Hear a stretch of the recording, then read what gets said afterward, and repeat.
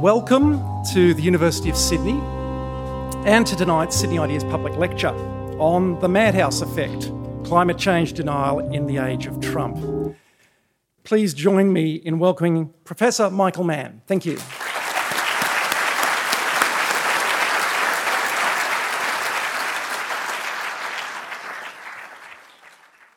Thanks very much, Chris, for that kind introduction. And thanks to the University of Sydney, the Sydney Environment Institute for hosting my visit. And thanks to all of you for coming out tonight. It's really great to speak to this audience about this issue of climate change. And it is a unique and interesting time to be talking about climate change for reasons that have already been alluded to and reasons that I'll be talking about in my presentation.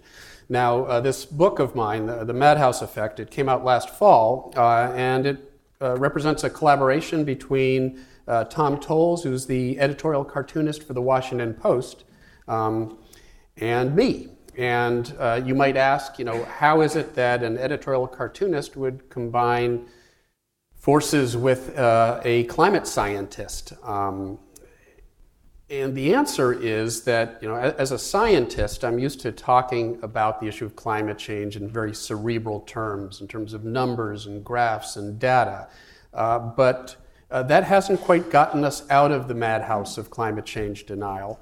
And I think in part because it's just as important to reach people through their heart as through their mind.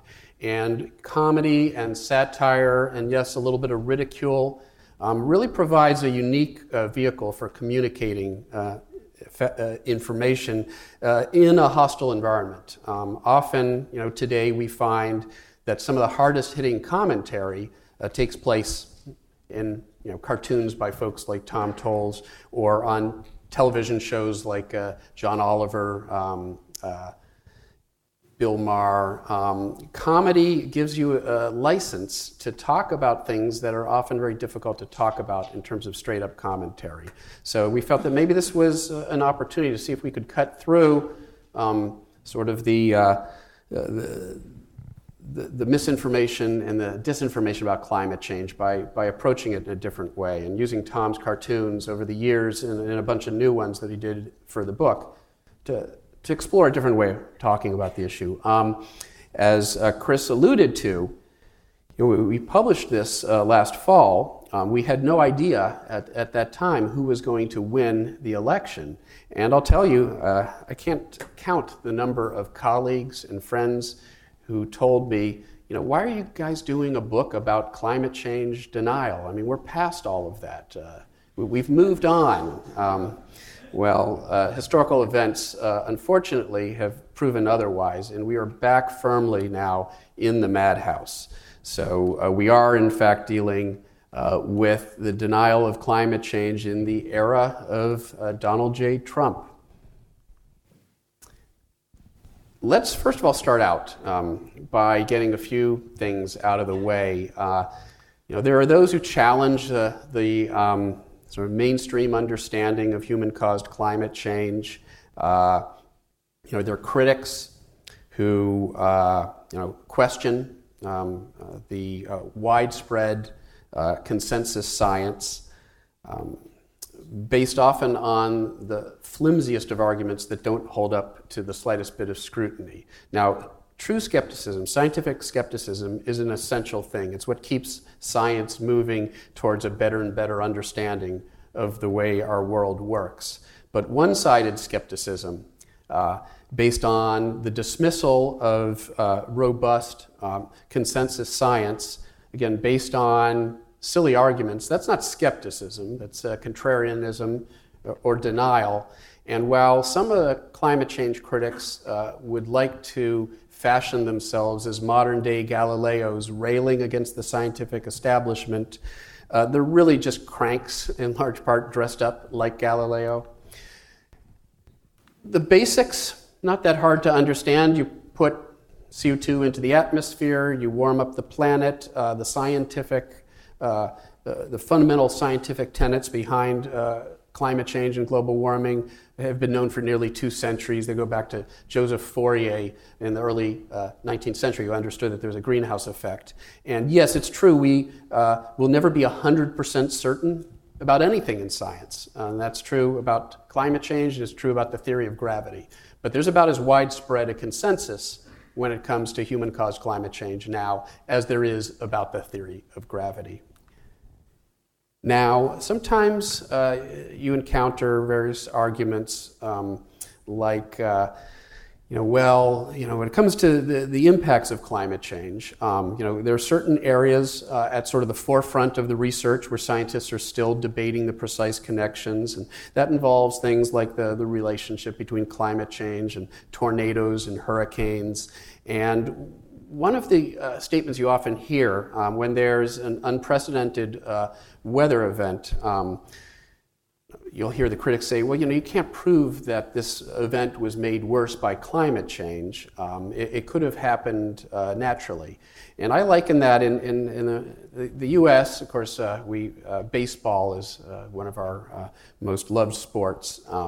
And there has been a scandal in the past where baseball players have taken steroids to increase their strength and have broken the record for the number of home runs that they hit in that season, only to have those records invalidated because it was discovered that they had been taking steroids.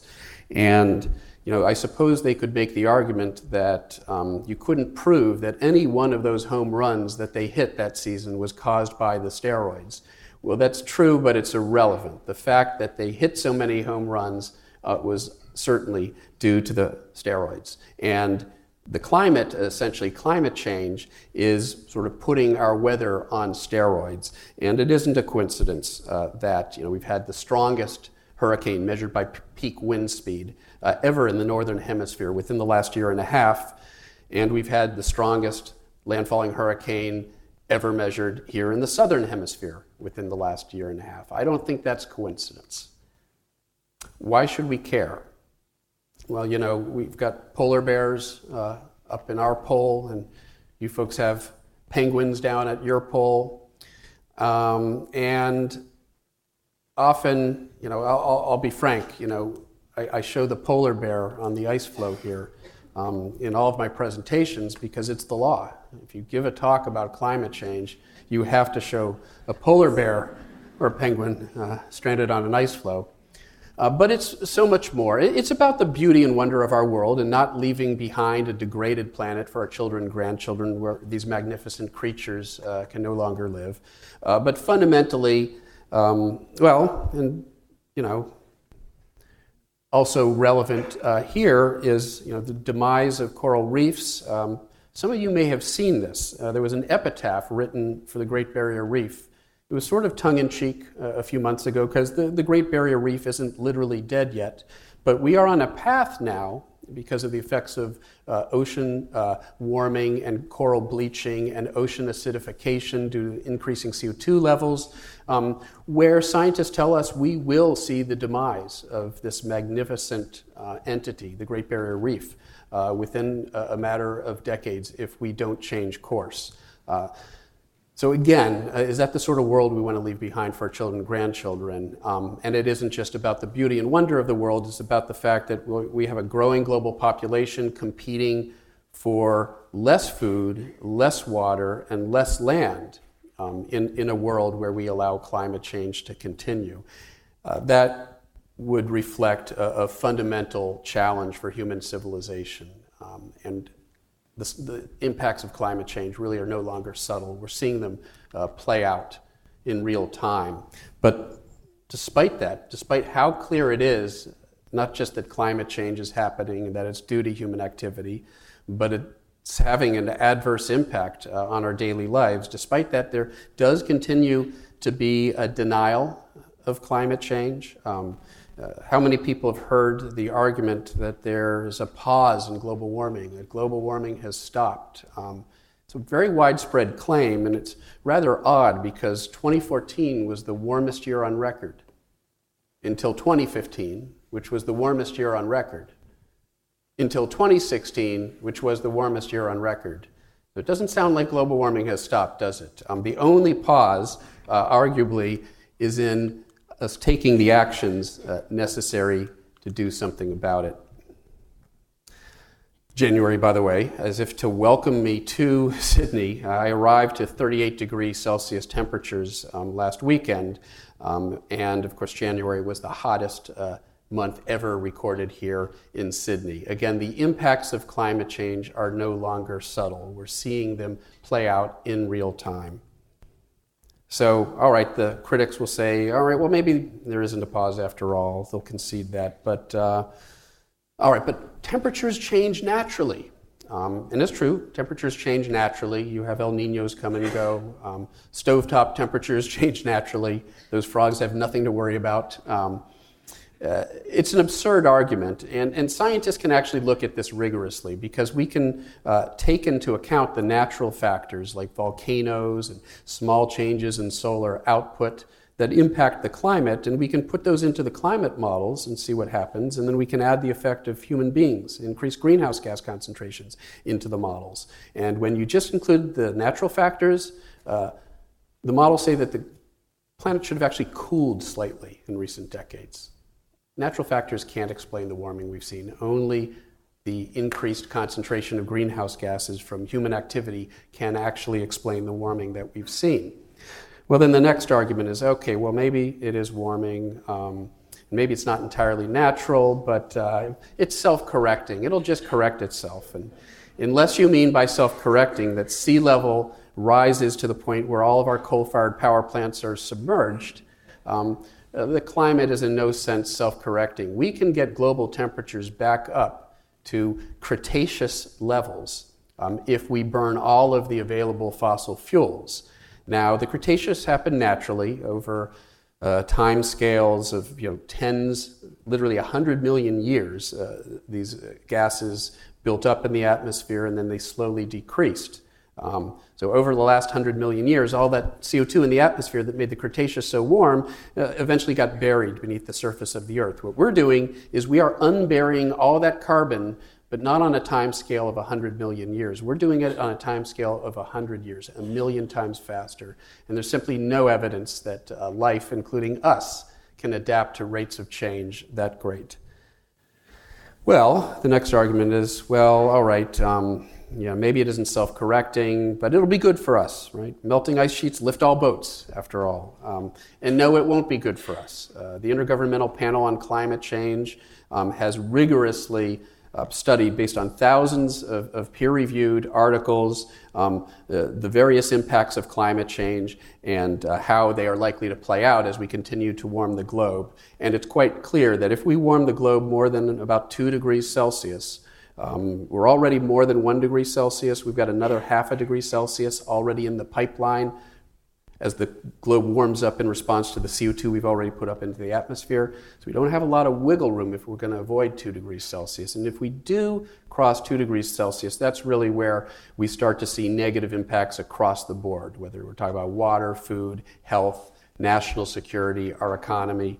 It's not going to be good for us. And finally, the sort of denialist canon, once, we've conceded that, well, no, it won't be good for us either. The argument is, well, you know what?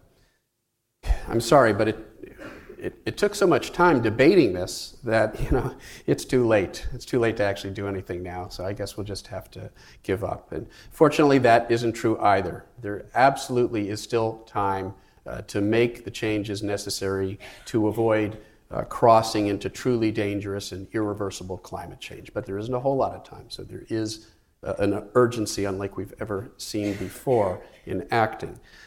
All right, so as we've seen, there is this denial of climate change that's widespread despite the overwhelming degree of the scientific consensus. And it's not just by chance, it's not just happenstance that climate change denialism is particularly widespread in countries that have an entrenched fossil fuel industry, like the United States, like Australia. And there has been an effort for decades now. Fossil fuel interests have literally spent millions and millions of US or Australian dollars on a massive misinformation campaign intended to confuse the public and policymakers about the reality and threat of climate change, much like the tobacco industry spent millions of dollars trying to fool the public and policymakers about the dangers of their product.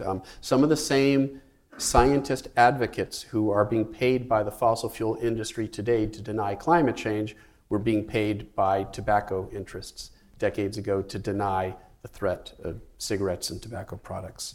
So there's this war on climate science, and undoubtedly, until like the last Japanese soldier still fighting World War II, discovered only years ago, as long as there are fossil fuels to burn, we will likely see industry-funded climate change denial. But it will become irrelevant and marginalized. We will move on. We will solve this problem. The question is, how much delay are we willing to allow in the meantime? So climate change and denialism, there is a certain amount of hypocrisy that is encountered in the campaign to attack the science and to deny the reality of climate change. And I want to talk about one particular example. Ken Cuccinelli, it was the former Attorney General of Virginia, a Roman Catholic of Italian ancestry, a Tea Party, ultra-conservative, a uniquely American sort of politician, of course. And so Ken Cuccinelli, a number of years ago, as Attorney General of Virginia, attempted to subpoena all of my personal emails from the time I was at the University of Virginia, based on the fact that he was using what's known as a civil investigative demand, a civil subpoena that is available to the Attorney General to ferret out state waste and fraud. And since Ken Cuccinelli considered the science of climate change to be fraudulent, and since I had been engaged in research on the science of climate change while I had been at the University of Virginia, he saw this as a perfectly appropriate use of the civil subpoena. It was heavily criticized at the time by the Washington Post, wrote no less than 5 editorials blasting Ken Cuccinelli and his witch hunt against the University of Virginia and me. The editorial, the Pulitzer Prize-winning editorial cartoonist Tom Towles, my co-author at the time, actually weighed in on this matter not once but twice. And I have to say I do sort of like that cartoon. Poor Galileo, Cuccinelli wants his emails as well, and I don't mind being compared to Galileo, I guess. Well, the civil subpoena was rejected by the court on a technicality, really. In his 40-page filing to the court, Mr. Cuccinelli had forgotten to provide evidence of wrongdoing on my part. So the court threw it out. Of course, he appealed to the state Supreme Court, the highest court in the state, that later ruled against him with prejudice, meaning they really don't want to ever see an attorney general come back to the court with something like this again. So we prevailed in this battle. Ken Cuccinelli ended up running for governor of Virginia a few years ago. I actively campaigned with his opponent, Terry McAuliffe, who was victorious. In fact, I actually introduced Bill Clinton at that particular rally. And ended up writing this book with Tom Towles, as I mentioned. Ken Cuccinelli, well, he's now, I'm not making this up, he is now working on an oyster farm on an island, Tangier Island, that is in the Chesapeake Bay, neighboring Virginia. It's an island that is slowly succumbing to the effects of global sea level rise. You just can't make this stuff up. There really is a level of hypocrisy when it comes to the denial of climate change. It's unlike anything else we see. But Ken Cuccinelli tried to sue us for our emails. A Koch brothers funded front group called the Competitive Enterprise Institute tried to sue us for exactly the same emails. They were rejected by the court, including the Supreme Court of Virginia. But they are now, Competitive Enterprise Institute now has had a major role in determining who will run our EPA under the Trump administration. So the fox is in the hen house now when it comes to the attacks on climate change in this new environment that we're in. So some of the critics will say, I accept that climate change is happening and humans probably have some role. I don't doubt that. But they'll engage in what I call the softer, gentler, the kinder, gentler form of climate change denialism to say, but you know what, the best way to solve this problem is through some engineering approach, some massive planetary intervention with our climate that, if we get really lucky, might offset the effects of global sea level rise. And many of these schemes are the stuff of science fiction, seemingly, shooting particles into the stratosphere to block out some of the sunlight, dumping iron into the oceans to try to fertilize algae to take more CO2 out of the atmosphere. And with just about every one of these schemes, when we look at them in detail and we look at the possible consequences, we see the principle of unintended consequences. We could potentially end up much worse than we had started out if we engage in these massive interventions. One of the supporters of this approach, Rex Tillerson's view of climate change, is just an engineering problem. And I always find it amazing when you talk to folks like Rex Tillerson. They have this amazing faith and optimism in our ability to engage in a massive planetary engineering project and tamper with the global Earth system, and it'll all work out. But you ask them, well, what if we instead took existing renewable energy technology and incentivized it and scaled it up? It's like, oh, there's no way you could ever do that. It's just not possible. So there is this odd sort of asymmetry in their optimism. It's probably not the right solution. The right solution is to stem this problem at its source. And it's not to wish for a climate policy, it's to actually do something here in Australia as well as where I live in the United States. And there are some reasons for optimism, even in the era of Trump. Let's be clear. There are still some real reasons for optimism that not only can we turn the corner, we're already starting to turn the corner. The Paris Summit last year, nearly 200 nations from around the world made significant commitments to lowering their carbon emissions. And if you total up all of the commitments that were made in Paris, it's enough not to solve the problem. It doesn't get us below 2 degrees Celsius warming, which many, as I alluded to earlier, would describe as really the dangerous level, the truly dangerous and irreversible level of warming.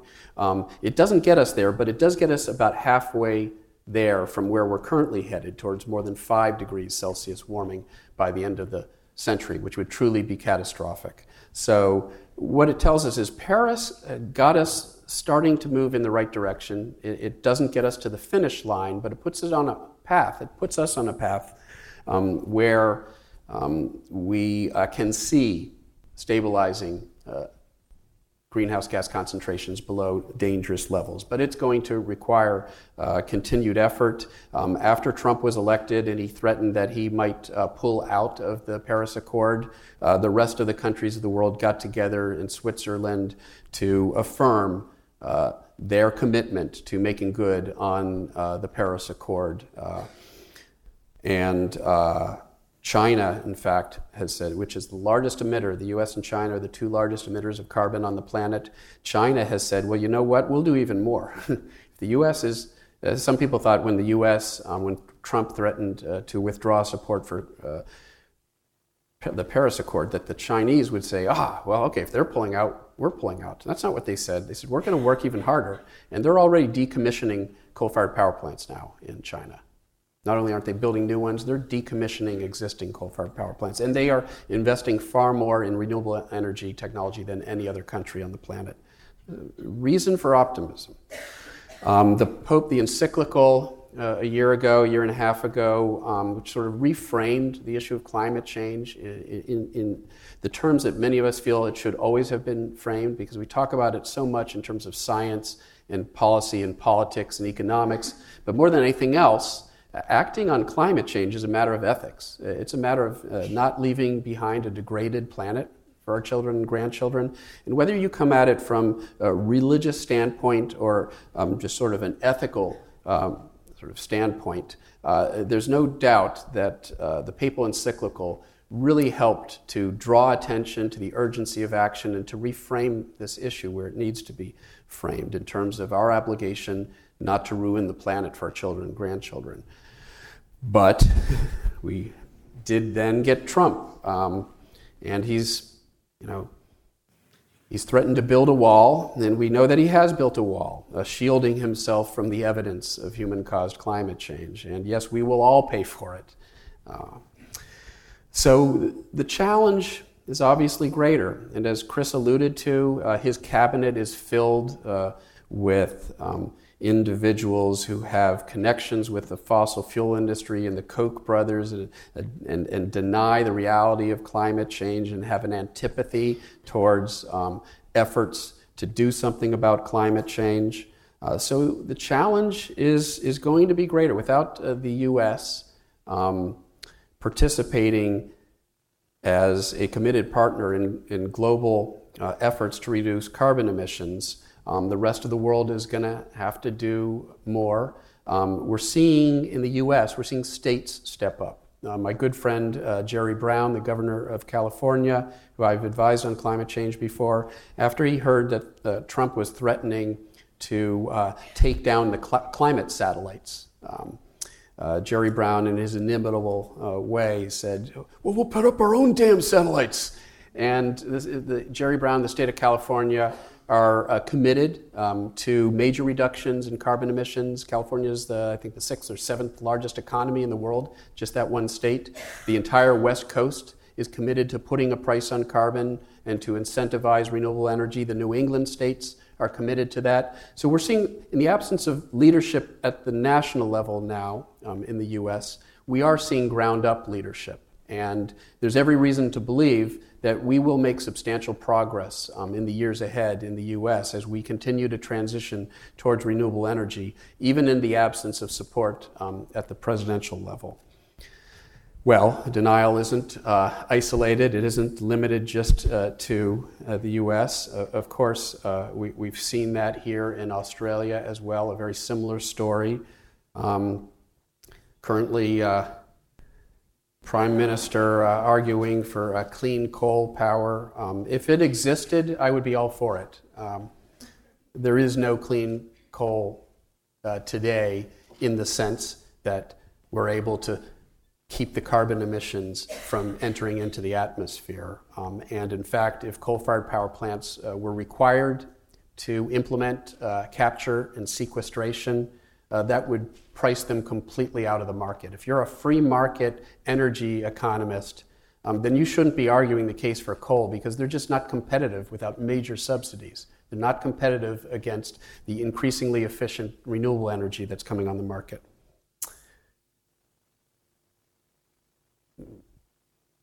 This isn't just an academic debate. It isn't just another sort of fun, playful political debate.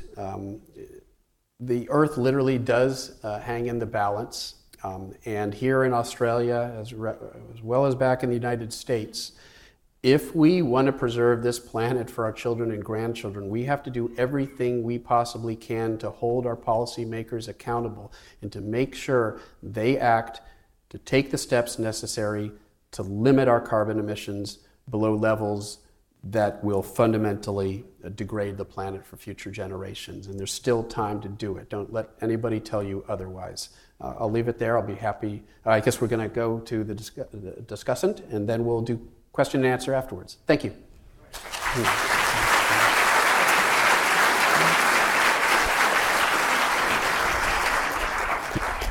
Thanks very much, Michael. That was marvellous. I would now like to introduce Professor David Schlossberg to provide a short response to Michael's address. David is Professor of Environmental Politics here at the University of Sydney and co-director of the Sydney Environment Institute, which is hosting Michael's visit to Australia.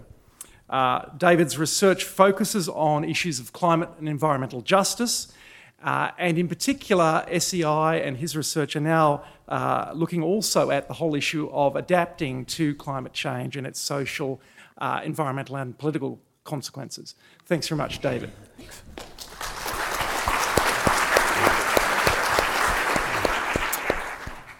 Thanks, Chris. Thanks also to Michael Mann for coming and spending some time with us. Thanks to Michelle, wherever she is, and the staff of SEI for their support. And thanks to everyone for coming. It's quite a full room. So before getting to questions, I guess I'm up here because I have this really odd perspective of being an American, as you can hear, but also being an Australian. I'm a dual citizen, and so I am subject to bad governance twice as much as any of you. And so I just wanted to lay out, I guess, 3 points where I see some similarities and differences in my experience between the US and Australia. So in Australia, as much as in the US, the denialists and the distortionists have undermined public knowledge, public policy, the very value of the environment. So, and just as in the US, Australia's climate policy is in fact based on alternative facts, on fake news, on outright lies, on industry-written talking points, on bullshit. And actually, at that point, I should say, one of the things I'm really happy about with the University of Sydney is the University of Sydney just funded a post-truth study research group. So we actually, and I'm part of that, and environmental policy will be a part of that. So the University of Sydney actually is funding bullshit detection. I just have a shout out to the university for doing that. From the carbon industry capture of the two parties here, to the Abbott and Turnbull government parroting industry talking points, to coal industry lobbyists as actual advisors to the government, to the idiotic conspiracy, and things go dark. The idiotic conspiracy at that point, it makes sense, right? The conspiracy theories of Malcolm Roberts and the lone wolf Trump wannabe Cory Bernardi, who actually has been paid and supported and advised by the US-based denial machine. The Madhouse effect is in full effect in Australia. And I think the key question for Michael, as much as for the researchers at the Sydney Environment Institute, is how we counter the full force of the denial machine and actually have some science-based policy, some justice-oriented policy, some fact-based policy in direct opposition to that denial machine. So 3 basic points. And tell me if I'm wrong about this first one, but this is the first thing that I sort of came to understand as I moved, or after I moved to Australia. So I quickly discovered what I think is a key difference between the political cultures of the two countries. So as much as the denialists have undermined Australian environmental policy, I don't think they've been as successful here yet, I should say, at undermining a deep-seated Australian respect for common good, for science, for knowledge-based policy and expertise. And like I said, maybe there's some in the room who try to prove me wrong. So I left the US in 2011. I was living in Arizona at the time. I had experienced the full weight of the racism, the white nationalism, the anti-intellectual, anti-education, anti-fact atmosphere that has since gone national. And I told people that I left Arizona because it became anti-enlightenment. And people thought, they didn't really know what to think. They just thought that was kind of a funny, it was a joke. But people aren't laughing at it anymore because this actually has happened more broadly in the US. But shortly after I arrived here, I remember vividly Tony Abbott attacking the work of economist Ross Garnaut. Right? Abbott attacked Garnaut's report, which simply pointed out the cost of climate inaction and the viability of putting a price on carbon. He attacked it as anti-democratic. And then he doubled down and dismissed not just Garneau, but the entire field of Australian economists. Other denialists, of course, took this as license and ripped into Garneau and others as fascists, and the game went up from there. This is stuff that Michael is well familiar with. But what was surprising to me at that point, as this new transplant, is that the public, a large portion of the public, I should say, seemed appalled by Abbott's trashing of an academic, and there was a backlash. The attack wasn't just on the carbon price, on a policy recommendation, but on science and knowledge as it fed policy. And then there was a chief scientist on TV defending the academy, and that's when I learned that Australia actually has a chief scientist, and the media actually listened to him. We didn't have this kind of thing in Arizona, right? And I think Abbott wound up backing down and apologizing, but that's not really the point, right? The point is that there seems to me to be a stronger cultural norm here that supports science, that respects expertise, that understands that real knowledge should and can be used to inform good policy in the public interest. And that continues. And there are a number of examples of that when the government fired all the climate scientists at CSIRO. For example, there was a big backlash and the government had to step back a little bit. When the government wanted to support, again, the idiocy of someone like Bjorn Lomborg, who's a virtual vortex of post-truth, there was a huge outcry, not just from the university sector, but from the public as well. And even though they dumped $400,000 on him, which still just gets me to this day, they couldn't import him, they couldn't plug him into any Australian university because of the backlash. As Michael says, it's not just about the science. The main issue is the cultural understanding and respect for the role of science in informing political decisions. And again, as a new Australian, as a new transplant, from a place where academics are routinely accused of brainwashing youth to be America-hating communists, this is what my father-in-law truly thinks I do, I've been impressed and proud of the public culture that's more respectful of reason, knowledge, and its use for the public good here. So that's reason for hope here, and again, tell me if I'm wrong. My second point isn't as positive. The problem here, I think, isn't so much a culture turning against the Enlightenment, but it's the direct political power and influence of the carbon industry. There isn't necessarily this mediating factor. They don't need this shift in the public because they own the government. I think this is most evident not just in the poor emissions and climate policies, but the fact that under the influence of the carbon industry, the Australian government is hell-bent on sabotaging an entire industrial sector. And for me, honestly, the sabotage of the renewables industry here in Australia, an all-out attack on one of the most promising industries on the planet, is nothing less than treasonous. We have a set of politicians under the influence of a dying industry, undermining one of the most promising areas of its own economy for the sole benefit of the carbon diggers, at the expense of the rest of Australia, the next generation, and of the planet. And the justification for that is all based on bullshit, right? It's straight from the PR of the carbon industry. Energy security, energy poverty, clean coal, it's all crap. We know it and they know it. It's just PR. But again, okay, that's harsh. Okay? But even there, I do think there's some hope. We've seen over the last few years here an incredible coalition grow, one focused on the end of carbon mining, on protecting communities, on creating real jobs, on supporting the renewables industry. And we see this in the once, really unthinkable coalition of farmers and Aboriginal communities fighting new mines, new attacks on sacred and fertile land and water. We've seen that in household investment in rooftop solar, and once the feed-in tariffs are gone, these people are going to be buying batteries and supporting the industry that way. As hard as the government resists, renewables are growing, the public supports it, even the conservatives support it, and this industry will be the innovator, the job creator, the future of the energy system in this country. That's a movement. That's a transformation that won't falter in the face of bullshit.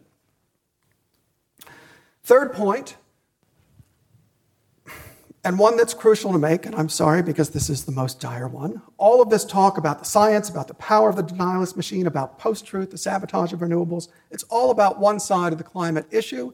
It's about mitigation. The other side, frankly, is crucial, especially to us here in Australia, and that's how we adapt to the climate change that the denialist machine has already baked into our future. This nice, stable time of the last 10,000 years, where we've evolved, built our cities, our infrastructure, our supply chains, the expectations of our everyday lives, it's over. Right? Climate change means change. This is happening. It's happening here. Adaptation is the new battle, and it has to be fair adaptation. It's got to be just adaptation. We know who benefits from denialism and the sabotage of renewables. It's pretty straightforward on the other side. Who's going to be harmed? Who's already being harmed if we don't plan for coming change? We know who dies in heat waves and in storms. The poor, the elderly, those who live alone, those without resources. So this is happening. Right? The Rockefeller-funded Resilient Sydney project found that the number one regional stress in the Sydney region is going to be to health services in the face of heat waves. This is our number one stress. If we don't address that, vulnerable people will continue to die right here every time it heats up, like this weekend. So Australia needs to face up to adaptation planning on a large scale. And again, I'm proud to be part of an institution, the Sydney Environment Institute, the University of Sydney, where this matters, where we have a huge focus on the health and social impacts of climate change and on adaptation. So, for example, with the City of Sydney and Resilient Sydney, we've got a new project going to interview people to try and understand the community experience of shock events so that we can more clearly understand the complexity of those events and respond in the policy process. So our focus is not just calling out bullshit, but finding ways of addressing the very real impacts of denialist policy and adapting and doing that in a fair and just way. And that's crucial work. So that's enough for me, at least 2 questions. So yes, Australia has industry-led denialists creating a madhouse effect. But honestly, as a new Australian, I think we're a bit better placed here, that we can use the broad political culture of respect for science and of the fair go to resist bullshit, to pull off an energy transformation, adapt fairly and justly to the inevitable changes that we have to face. Thank you.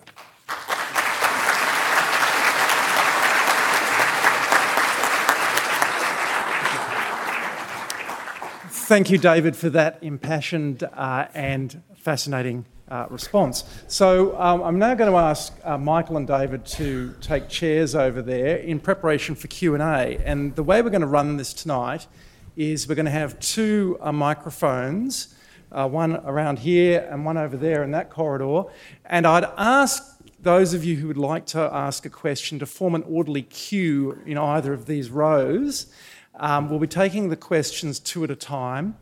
I'd also ask you, if you're going to ask a question, if perhaps you could identify yourself, keep it to a question rather than a comment, if possible, and keep it short, because I'm anticipating we're probably going to have a lot of questions or a lot of demand for questions, and I guess it's just courtesy to the other questioners that an individual doesn't hog up all the time. So that's the way we're planning to run it. So if you'd like to ask a question of Michael or David, start forming a queue down here or over there. Meredith's over there with a microphone, Michelle with a microphone. And as I said, we'll take them 2 at a time. So we might have our first question here and then our second question over there. Thank you. To Michael or David, thank you very much. Isn't the crux of the whole battle in climate change that their marketers are better than ours? That they're what? Marketers. Oh. Before you start, Michael, we might just get the second question as well. Yep.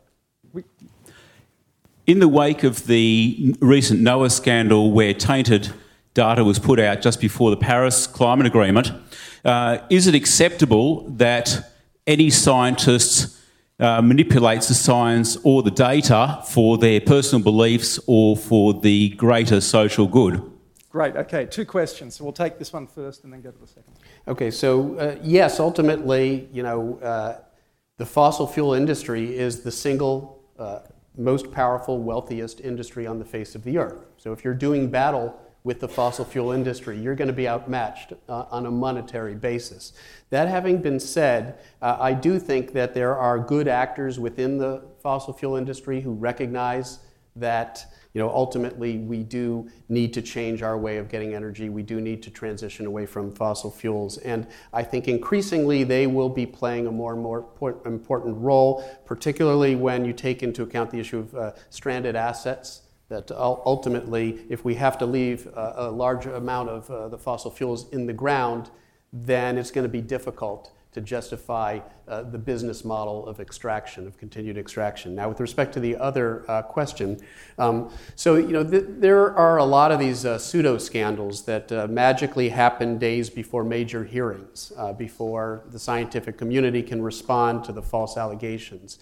That was true of the so-called ClimateGate PR campaign of 2009, which happened in the weeks leading up to the Copenhagen summit, where thousands of stolen emails were combed through and words and phrases were taken to try to make it sound like climate scientists were fudging the data, manipulating the data. And this quickly made the rounds in the conservative media and eventually into mainstream media sources.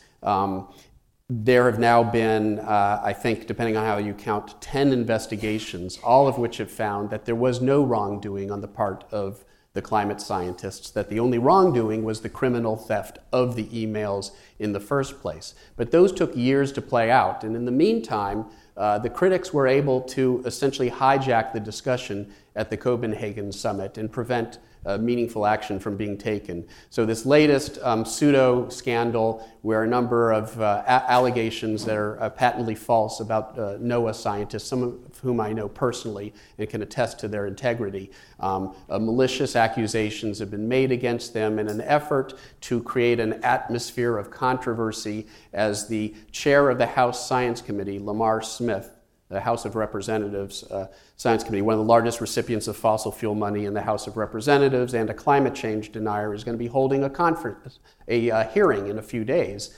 And lo and behold, now there's this great pseudo-scandal that he can use as a distraction to, again, prevent us from focusing on the matter at hand, doing something about the problem of climate change.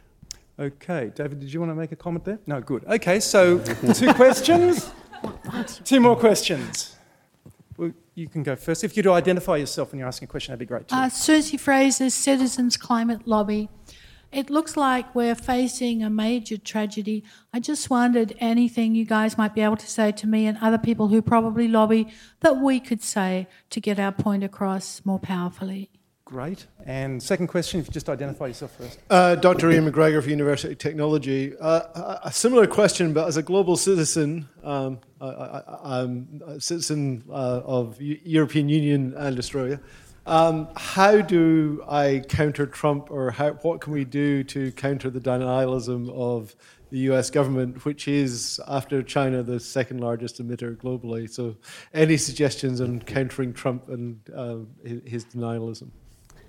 Yeah, well, I'll first tackle this, and thanks for, it's great, Citizens Climate Lobby is an organization that originated in the United States, and everywhere I go to talk about climate change, there are always people from Citizens Climate Lobby, and even down here in the Southern Hemisphere, you encounter folks from Citizens Climate Lobby, which is a great organization that is actually working, I would say.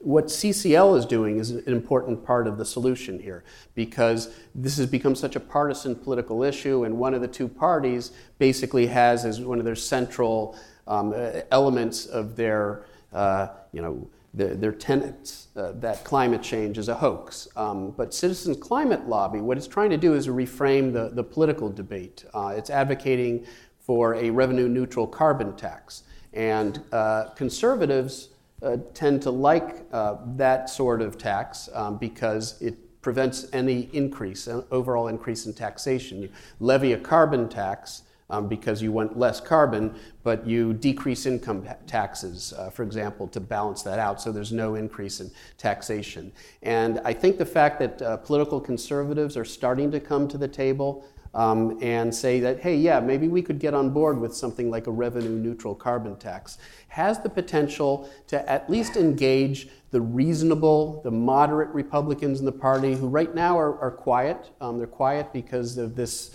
bulldozer, this steamroller that has come through in the form of Donald Trump. But I think when sort of we get past the initial shock of that latest development, we'll find that there is room for a more nuanced discussion, and that good faith conservatives will be willing to come to the table. And we have to continue to try to create the strength so that they can come out in support of meaningful solutions to the climate change problem. I don't know if you wanted to... Yeah, I mean, I guess I would have two responses to those questions. The first is, one of the things that we've seen in just the first 2 weeks of the Trumpocene is that protest does work.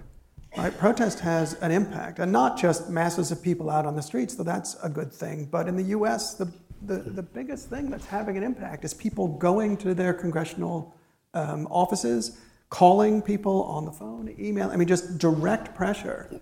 And it's working with Obamacare, that slowed down. So that there is, I mean, that actually works, right? So keep the pressure up, right? That's one. The other thing, and this relates to what Michael was saying, is that we have such an ideologically based opposition.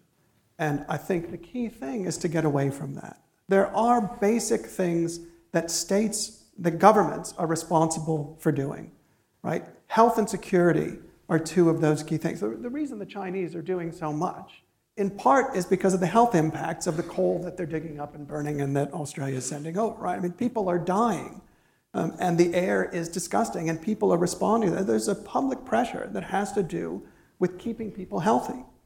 Right? So that's a very different type of discussion. Here in Australia, we need to talk more about just transition. We need to talk more about the jobs that the renewable industry can provide for people. Instead of having Hazelwood shut down and people out of work and that just being it. We know these things are going to happen.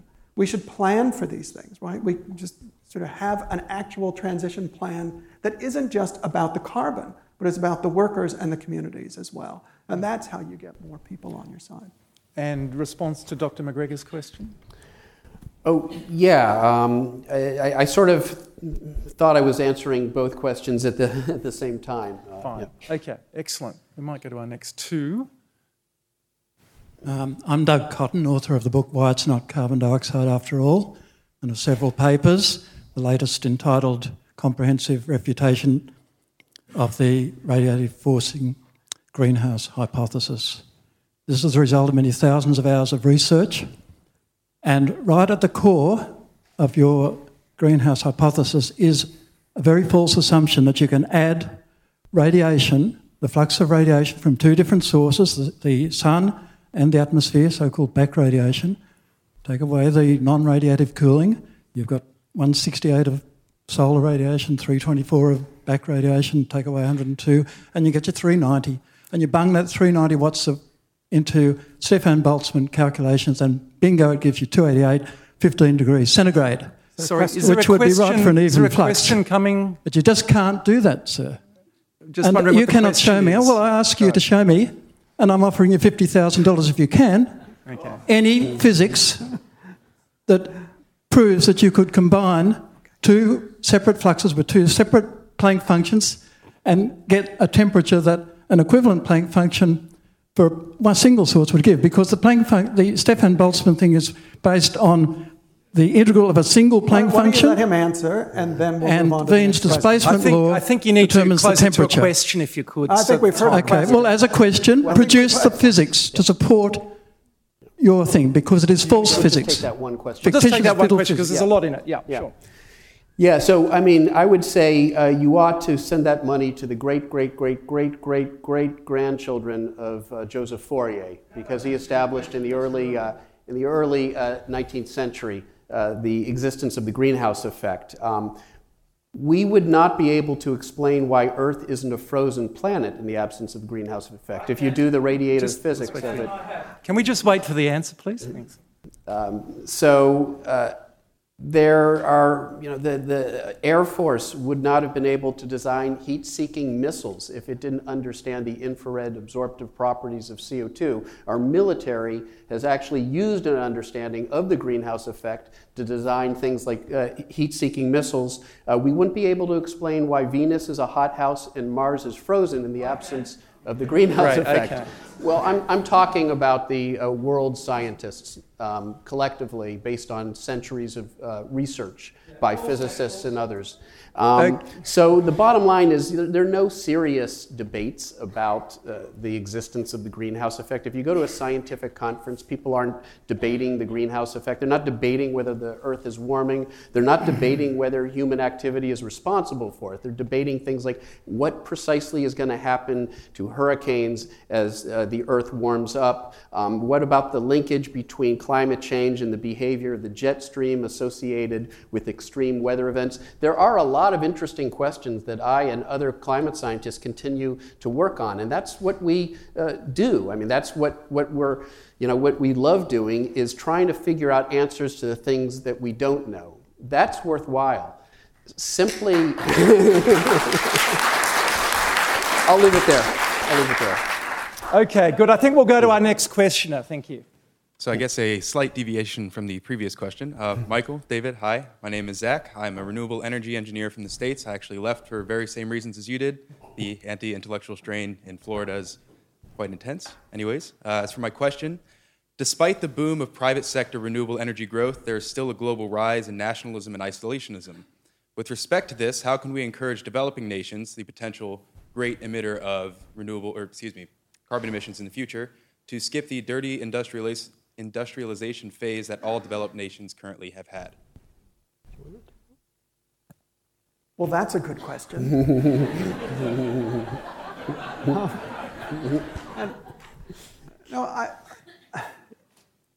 I mean, that's a key question. And I think if you look at China, you look at India as examples, I do think the health issue, I think the air quality issue and the health issue, as well as the security issue, right? Providing one's own energy for one's own people. I think those are things that are starting to take hold. And I don't think there really has to be much more convincing given the way that the prices have gone.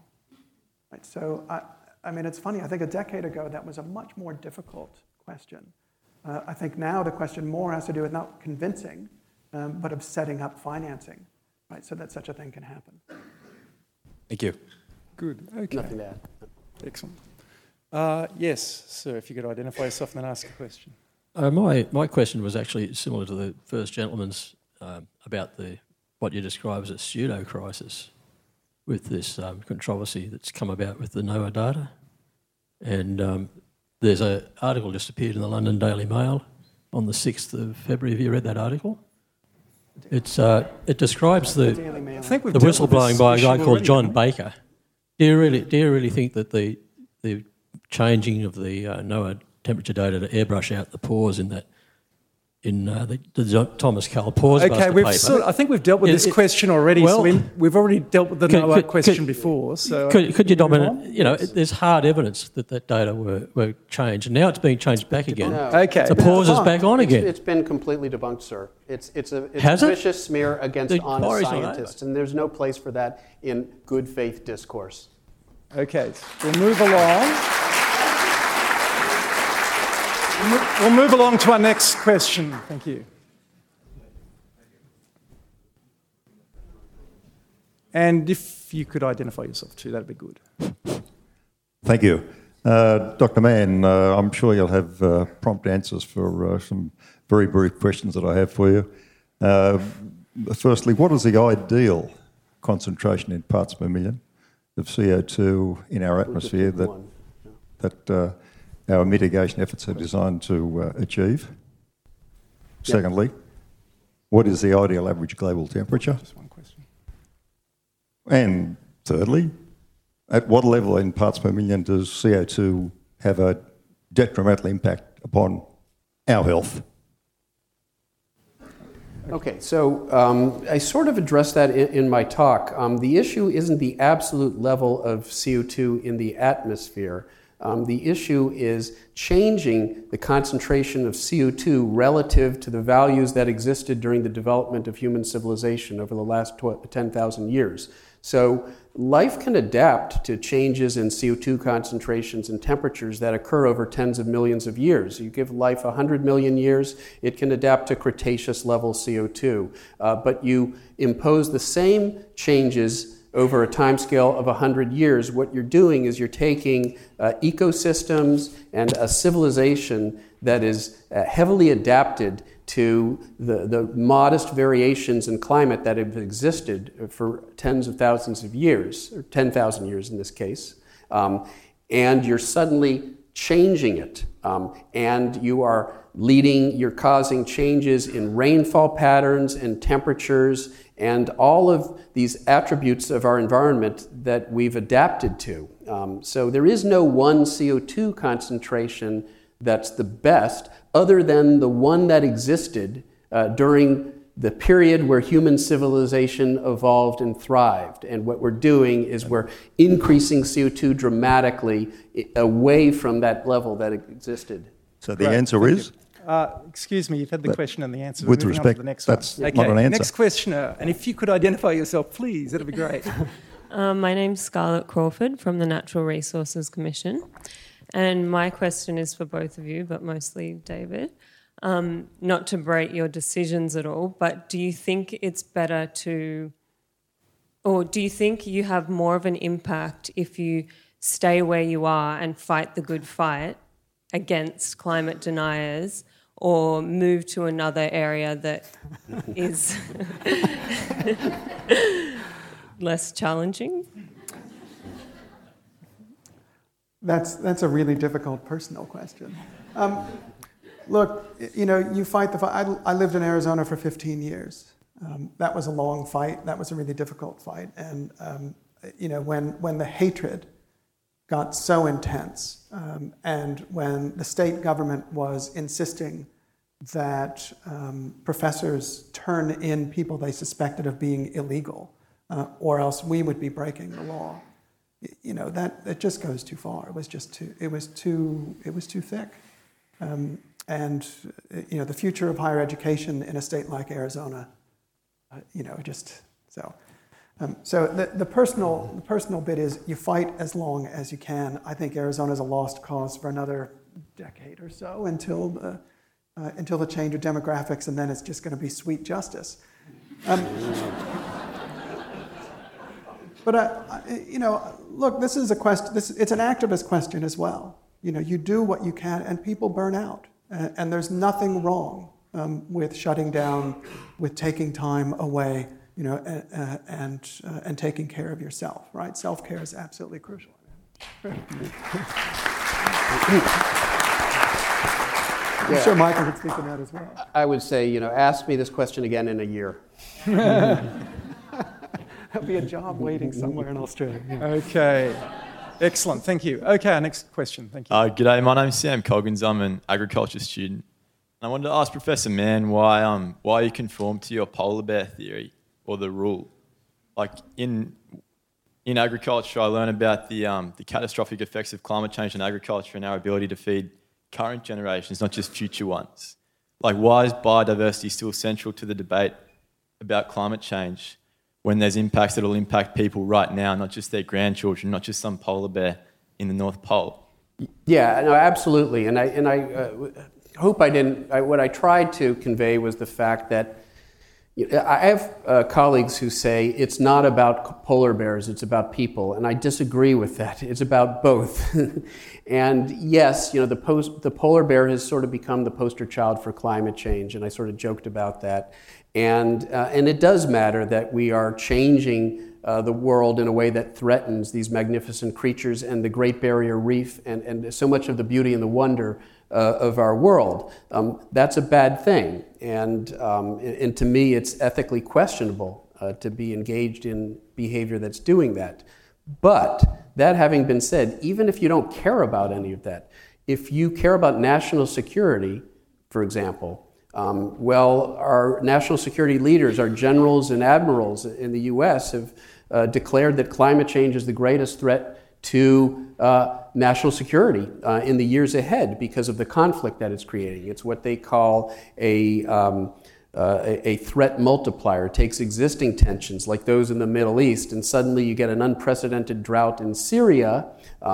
You get massive unrest that ultimately leads to organizations, the development of organizations like ISIS, and the impact of that spreads to the entire world. And suddenly we find ourselves, in the U.S., as many of you know, with a president who is now arguing that we should ban immigrants from entry into the country. And all of that instability has been magnified by an unprecedented drought. If you care about the economy, if you talk to leading economists, they'll tell you that the cost of taking action to do something about climate change is far less than the cost of not doing anything, because what it's costing us in terms of increasingly expensive food, disrupted supply chains, catastrophic damage from unprecedented extreme weather events. So you don't have to care about nature, you don't have to care about biodiversity, you don't have to care about the polar bears or the penguins. If you care about food or water or national security or the economy, then you ought to care about climate change. And that's a really important point, and I'm glad you asked that question, because I can't stress that point enough. Great. Okay. My name is Peter Brewer. I'm a retired farmer and commodity trader.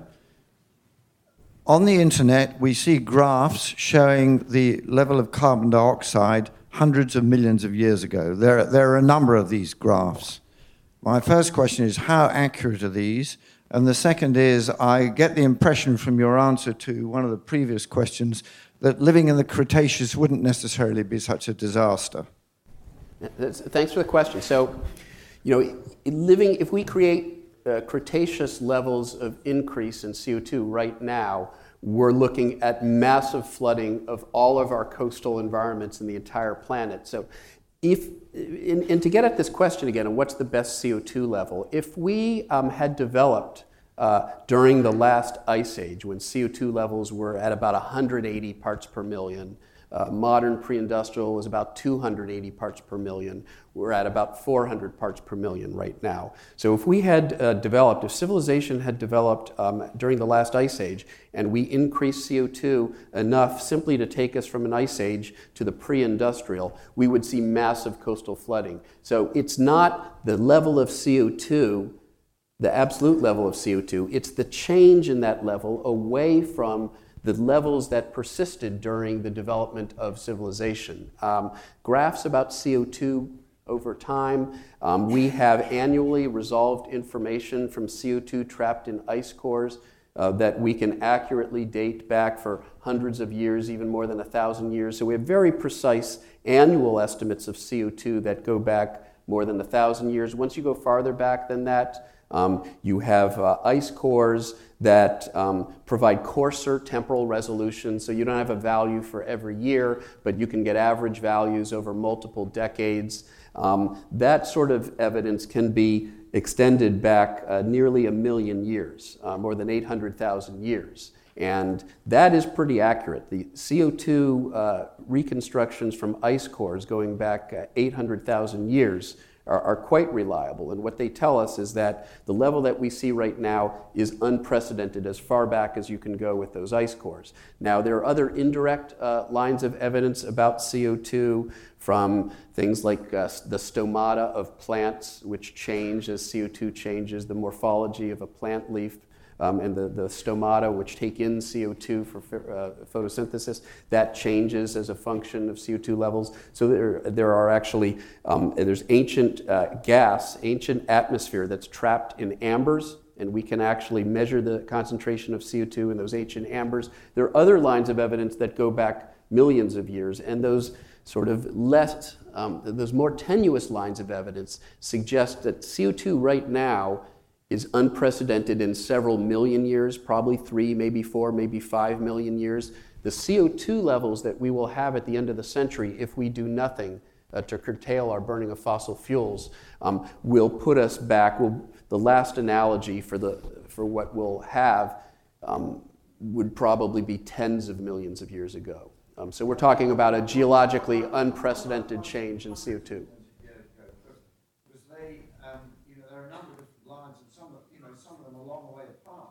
Yeah, so 100 million years ago, CO2 levels were probably higher, several times higher than they are today. Life adapted to those changes because they occurred over tens of millions of years. You give me tens of millions of years, I can adapt to changes like that. You give me 100 years, it's not going to happen. Thanks. Okay, that's a very good response. Thank you. We'll move along, given we have lots of people wanting to ask questions. So our next questioner, again, if you could just identify yourself, that'd be great. Yeah, g'day. My name's George Papanicolo, concerned citizen and another potential victim of climate change, like everybody else. I just want, it's ironic actually that we're having this conversation here because it's only a few hundred metres away. In the 1970s, Sydney University had the world leading solar research program, which shut down with the Conservative government under fossil fuel interest behest. It was Australia first and daylight second, pardon the pun. I just wanted to, seeing we're in a business school, put the business case for this. People, for example, like the Koch brothers, the American billionaires, and other people who have these strong libertarian kind of ideologies driving it, have got into an alliance, obviously, with fossil fuel interests. So if I could ask the first question, which came first, a bit the chicken and the egg? Did the fossil fuel interest drive it and then the libertarians came on board, or the libertarians there and the fossil fuel people saw a chance to take over? And secondly, also, in terms of other factors that might undercut this climate change science that we're obviously seeing here being played out backwards and forwards, there's obviously a case now, places like Saudi Arabia funding terrorism, there's obviously a cost to that in terms of the extra security that is required, in airports and in so many ways. It's a huge cost, and it's only getting worse. Are there other factors you can see, including sort of health costs to carbon pollution, that can drive a different case and then maybe undercut this climate change backwards and forwards that are obviously having to deal with, and there will be no argument then because there'll be other factors that will drive it? Great. Okay, 2 questions there. You just do this quickly. I would say that to the extent that there are, in the U.S., there's been some really interesting polling that shows that when you ask people, should we move to renewable energy, solar energy, wind energy, amazingly large majorities of Americans say yes, far more than accept that climate change is happening.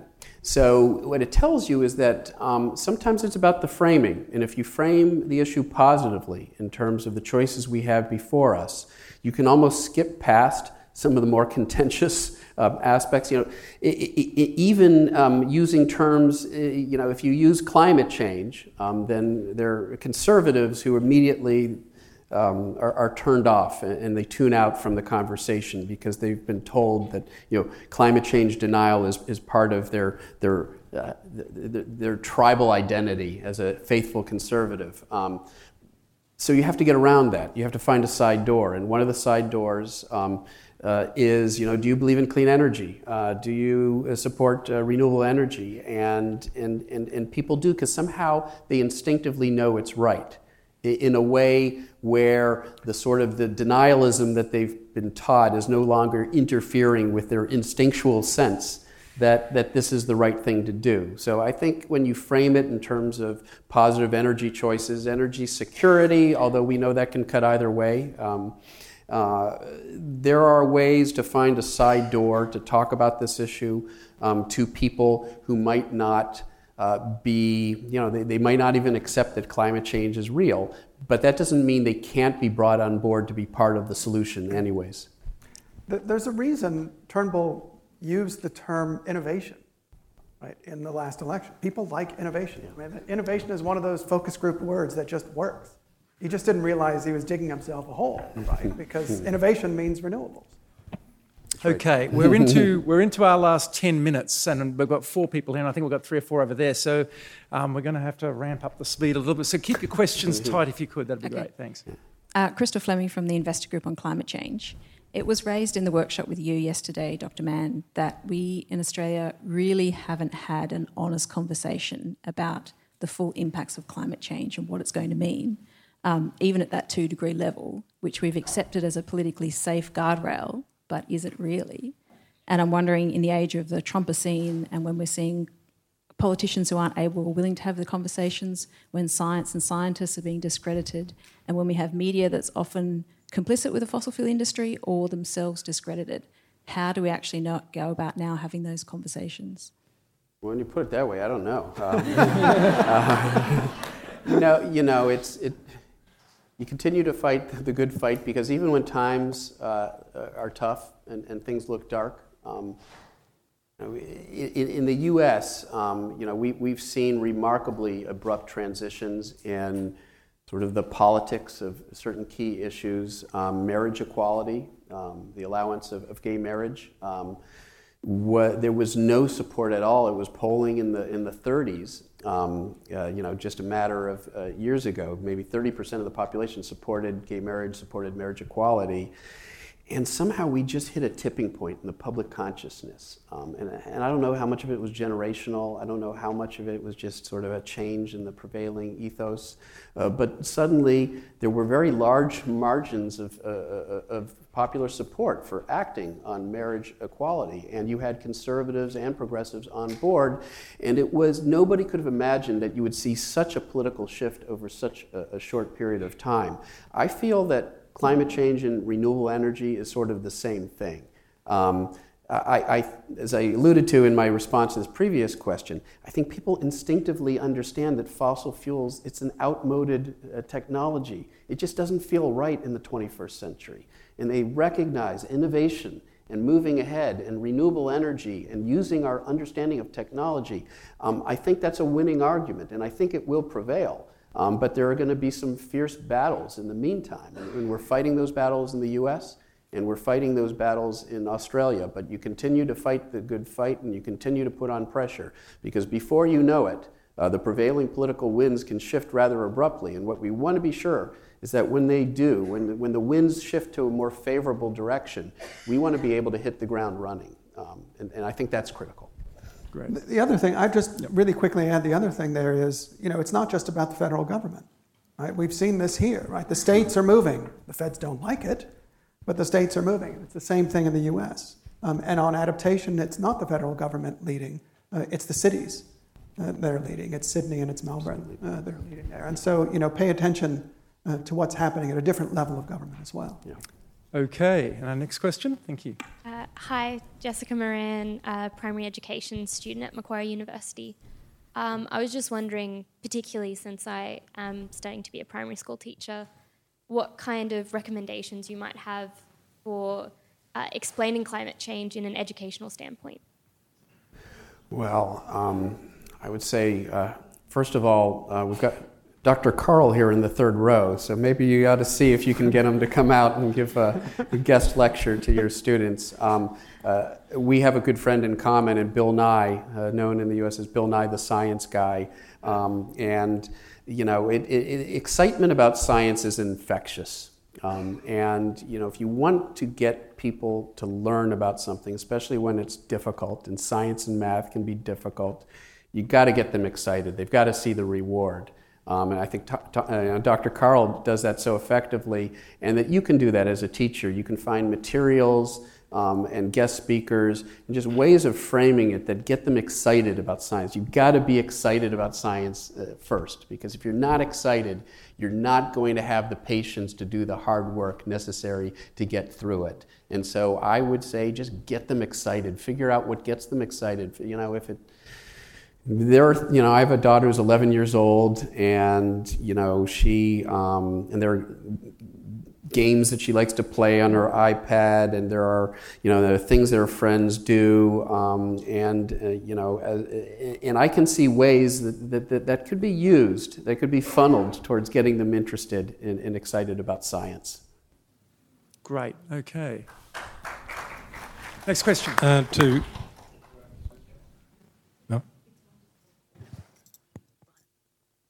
To take advantage of that favourable win, tactically, don't we, whenever we mention 2014, 15 and 16, shouldn't we be immediately mentioning that this year will be colder because Donald Trump is here now? I mean, the La Nina... He'll fix it. Seriously, Right. the La Nina years have begun, and so the next series of years will not be record heat waves on the average terminal as there. And by the end of the year, Donald Trump is going to be glorifying the fact that he has cooled the earth.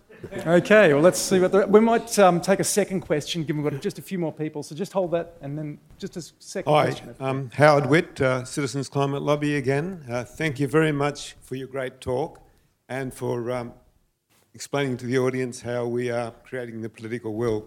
A very quick question about trade barriers and how what we call border adjustments might be used by those countries that do introduce a price against those that do not. Great, okay. So something about La Nina and then trade barriers. Let's go. I'll field the first one if you want to field the second one. Sure. Okay, great. So let me first make it clear that under Donald Trump, we will have the greatest El Niños and the greatest La Niñas. They will be great. They will be great. And I mean, you haven't seen an El Niño like the El Niños that we're going to see. And we'll have great trade barriers. And, but what you say is absolutely correct. And it gets almost back to, you have to appreciate science and understand science to have an appreciation for concepts like signal and noise. And so it's very important for us to emphasize that global warming is this upward trending ramp. And as long as you have an upward trending ramp and you have fluctuations about it, you are going to set more and more records as the ramp continues to align with the positive fluctuations. And when you have negative fluctuations, you won't set records. But what's true, for example, is that 2017 will be the warmest La Nina year on record. And so there are ways to talk about it. Yeah, La Nina cools the climate and El Nino warms the climate, but we've had El Ninos and La Ninas before. Why is it that all of our recent El Nino years are the warmest years and all of our recent La Nina years are the warmest La Nina years? There are ways to talk about it in a way that really sort of gets at this distinction between signal and noise. And it's a critical one because, you live by the noise, you die by the noise. It's easy to lose the argument if you don't convey that nuance. If we don't do it now. Well, we should, and scientists, climate scientists I talk to are aware of that. We know that what the critics like to do is they'll start out with a really warm year like 1998, and then as soon as we get a cold year, they'll say, look, I can draw a trend line and it's cooling. Well, that's not the way it works. We have to explain that that's not the way it works. And there's scientists that are already expecting we're going to see that argument. We're going to have to do a good job in framing the response to it. Great. Okay, and the trade question? Yeah, I'm not really sure how to answer that question other than to say, for me, this is going to be one of the more interesting things over the next couple of years, right? In the face of the obstacles thrown up by what is now an official petro-state in the US, it'll be really interesting to see what the response of the rest of the world community is. So I don't know how to answer it other than to say, just let's pay attention.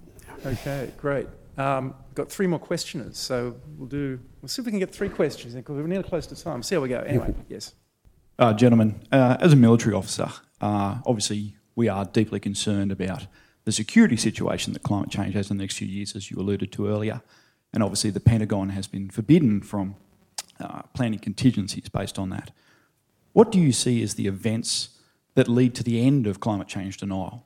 When do we reach a point in your sort of looking into the future that you think we can know, like those denialists will no longer be able to justify that position clearly based on catastrophic events?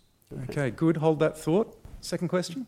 Hi, I'm Vivian Rayner from the University of Sydney's Division of Natural Sciences, PR advisor.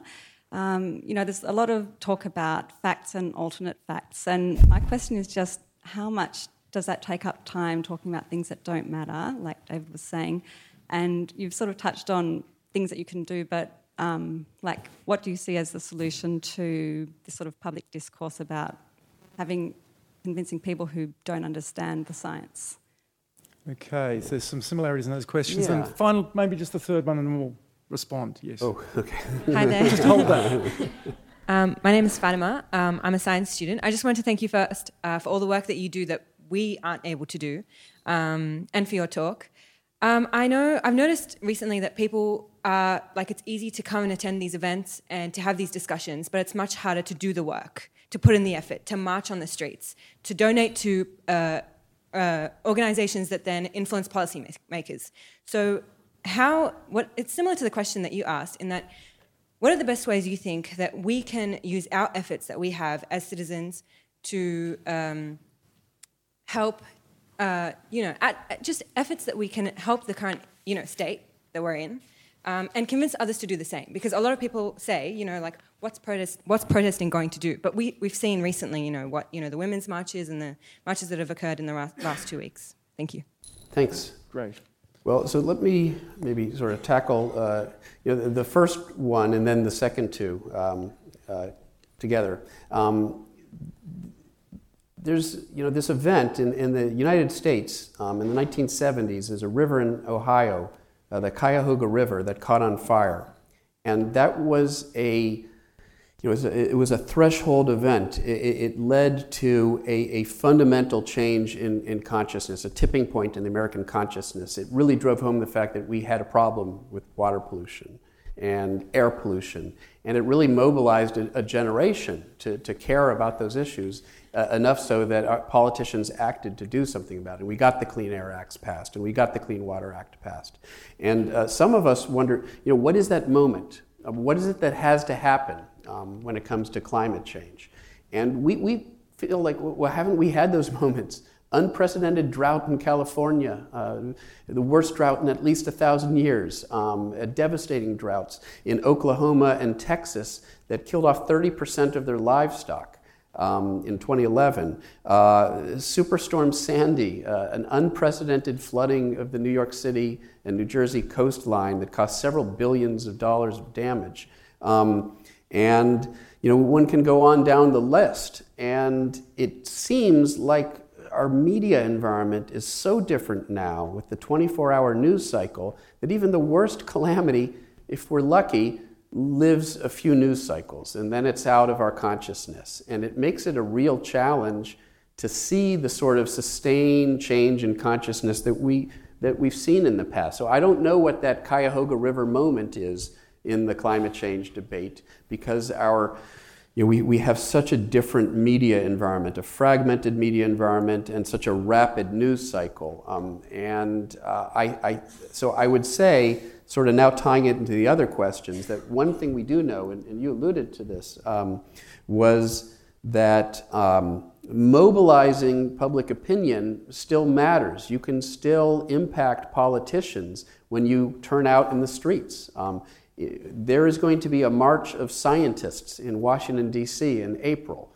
And when's the last time you heard about scientists marching in the streets? It's what we call a man bites dog story. It's not a usual story.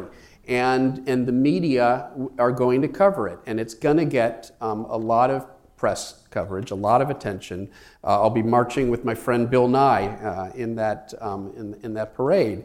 And there are ways to mobilize public attention and to exploit the modern media sort of culture, social media, getting things to trend and go viral on Twitter and Facebook. And young folks are especially good at that, so we're going to need the young folks engaged if we're going to mobilize this change in consciousness. But I think we can do it, and I think we've seen evidence in the first month of the Trump administration that you can still impact policy when you turn out and you march in the streets and you call legislators and you leverage pressure. That still works. Great. David? Yeah, I would just say the same thing, constant pressure, and not just in the streets, but in the offices of your elected representatives as well. Take it directly to them. I really appreciate the security question as well. The Pentagon, I mean, say what you will about the Pentagon, and there's plenty of stuff to say, but their climate modeling and their security modeling has just been phenomenal for quite a long time now. And many of the things that they have been predicting for a decade and a half are going to happen. The Syrian uprising, yeah. Yeah. A hurricane in Mexico. I mean, it's sad to think, just sit and wait. But I think there will be events. There'll be another Sandy. There'll be another Katrina. There'll be something that does impact security in a way, way more important than people trying to come in through an airport. Okay, and I've just been handed a note from Peter Hannam from the Herald. He's just let me know that Australia's going to have a march here in Sydney too. Australian scientists, I'm guessing, on the same day.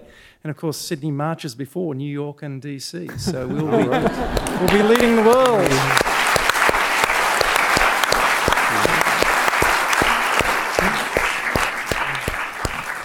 Okay, so we have now reached the end of our special Sydney Ideas evening.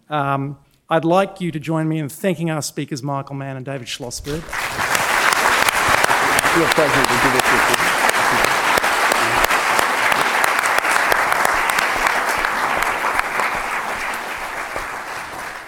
I'd also like to thank you, our audience, for coming out tonight and attending. It's really heartening to see this full house for Michael's address.